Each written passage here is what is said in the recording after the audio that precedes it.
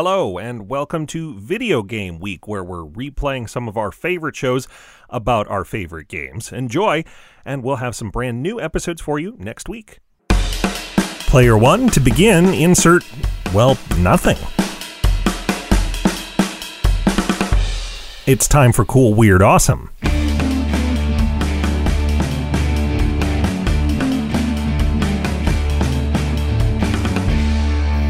Everything is free here on Cool, Weird, Awesome, so glad you're here to enjoy it all with us.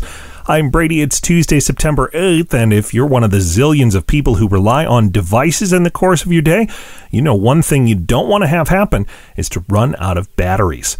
There is a new project, though, that maybe points the way toward a future where we aren't so anxious whenever we don't have a charger nearby. It's a handheld video game system that doesn't need batteries at all. This system comes out of a partnership from Northwestern University and Delft University of Technology in the Netherlands. Its processor is designed to emulate the old Nintendo Game Boy, the portable game system that I played growing up. So how does it run if there are no batteries? Well, this system gets its energy from two sources. One is a row of little solar panels on its front. The other is the energy generated by pushing buttons. Yes, as you play, you create energy.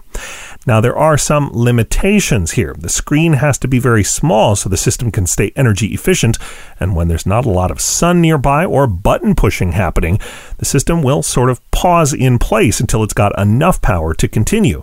While nobody likes an involuntary pause in a video game, the system will pick up right where you leave it off. And more importantly, this is proof that we can build high-tech devices that don't always need batteries. Future models maybe could find ways to minimize those pauses or even power more complicated devices. I suggest hooking the power grid up to any of those games where players have to dance like the characters on the screen. If we did that, would we even need power plants anymore?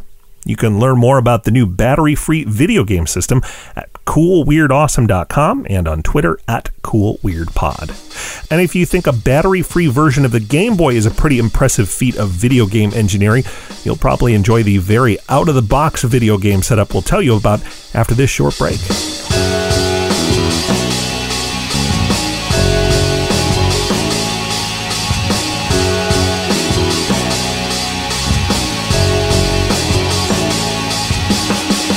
Would you like more Cool, Weird, Awesome?